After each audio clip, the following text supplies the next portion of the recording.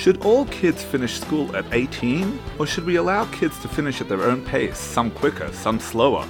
Welcome to the Transformative Daf. My name is Rabbi Daniel Fried, and today we are on page 44 of Tractate Sota, and we learn that the current Western cultural norms do not align with our Torah needs. Welcome to the Transformative Daf, and thank you for being my chavrusa today. I like to begin with a story. Rabbi Ovadia Yosef was ordained at the age of 19. The Chafetz Chaim became rabbi at 17. Rabbi Yisrael Zev Gusman was the youngest member of the Vilna Beis Din, becoming a dayan at 21. And in 2010, a 14-year-old boy from Netanya, Moshe Razil Sharifi, passed all the exams for the Israeli rabbinate. Previously, he'd won the city's Bible quiz at the age of 10 and the regional Bible quiz at age 11. In addition to his formal smicha examinations, rabbis across the country had assessed him and were attesting to his erudition and brilliance. But when word reached the chief rabbis, they hesitated. Could a child of 14 be ordained? The Torah states, when you go out to war against your enemies, the officers shall speak to the people, saying, whoever has built a new house and not dedicated it shall go and return home, lest he die in battle and some other man dedicate it. And whoever has planted a vineyard and not redeemed it shall go and return home, lest he die in battle and some other man redeem it. And whoever has betrothed a woman and not married her shall return home, lest he die in battle and some other man marry her. Today's daf expounds the importance of the sequence of events in this announcement. Says the Gemara, the rabbis taught, who built, who planted, who betrothed. The Torah taught us proper behavior. A person should build a home and plant a vineyard and only afterwards get married. Similarly, King Solomon said in his wisdom, prepare your work outside and make it fit for yourself in the field, and afterward build your home. Prepare your work outside refers to a house, and make it fit for yourself in the field refers to a vineyard. And afterward you shall build your home means a wife. Alternatively, prepare your work outside refers to the study of Tanakh, and make it fit for yourself in the field refers to the study of Mishnah. Afterward you shall build your home refers to the study of Gemara. Alternatively, prepare your work outside refers to Tanakh and Mishnah. And make it fit for yourself in the field refers to Gemara. Afterward you shall build your home refers to good deeds. Rabbi Eliezer, the son of Rabbi Yossi Aglili, says, prepare your work outside refers to Tanakh, Mishnah, and Gemara. And make it fit for yourself in the field refers to good deeds. Afterward you shall build your home means teach and receive reward. Let's analyze the Gemara. The Rambam codifies this sequence as the right way to order one's life. First you get a job and buy a house, and then subsequently you get married. In theory that sounds like a wonderful plan, but in practice how feasible is it? The average frum person finishes high school at the age of 18. They then go off to yeshiva or seminary for a couple of years, then to university for an undergraduate degree, and most proceed to graduate school to complete professional qualifications.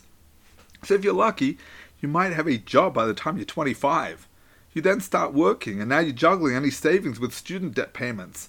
So if you're doing okay, you might have enough for a down payment for your first little apartment by your late 20s.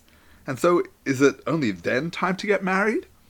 Especially given our Western culture, it's spiritually far healthier to get married in one's early 20s, as most frum people today do.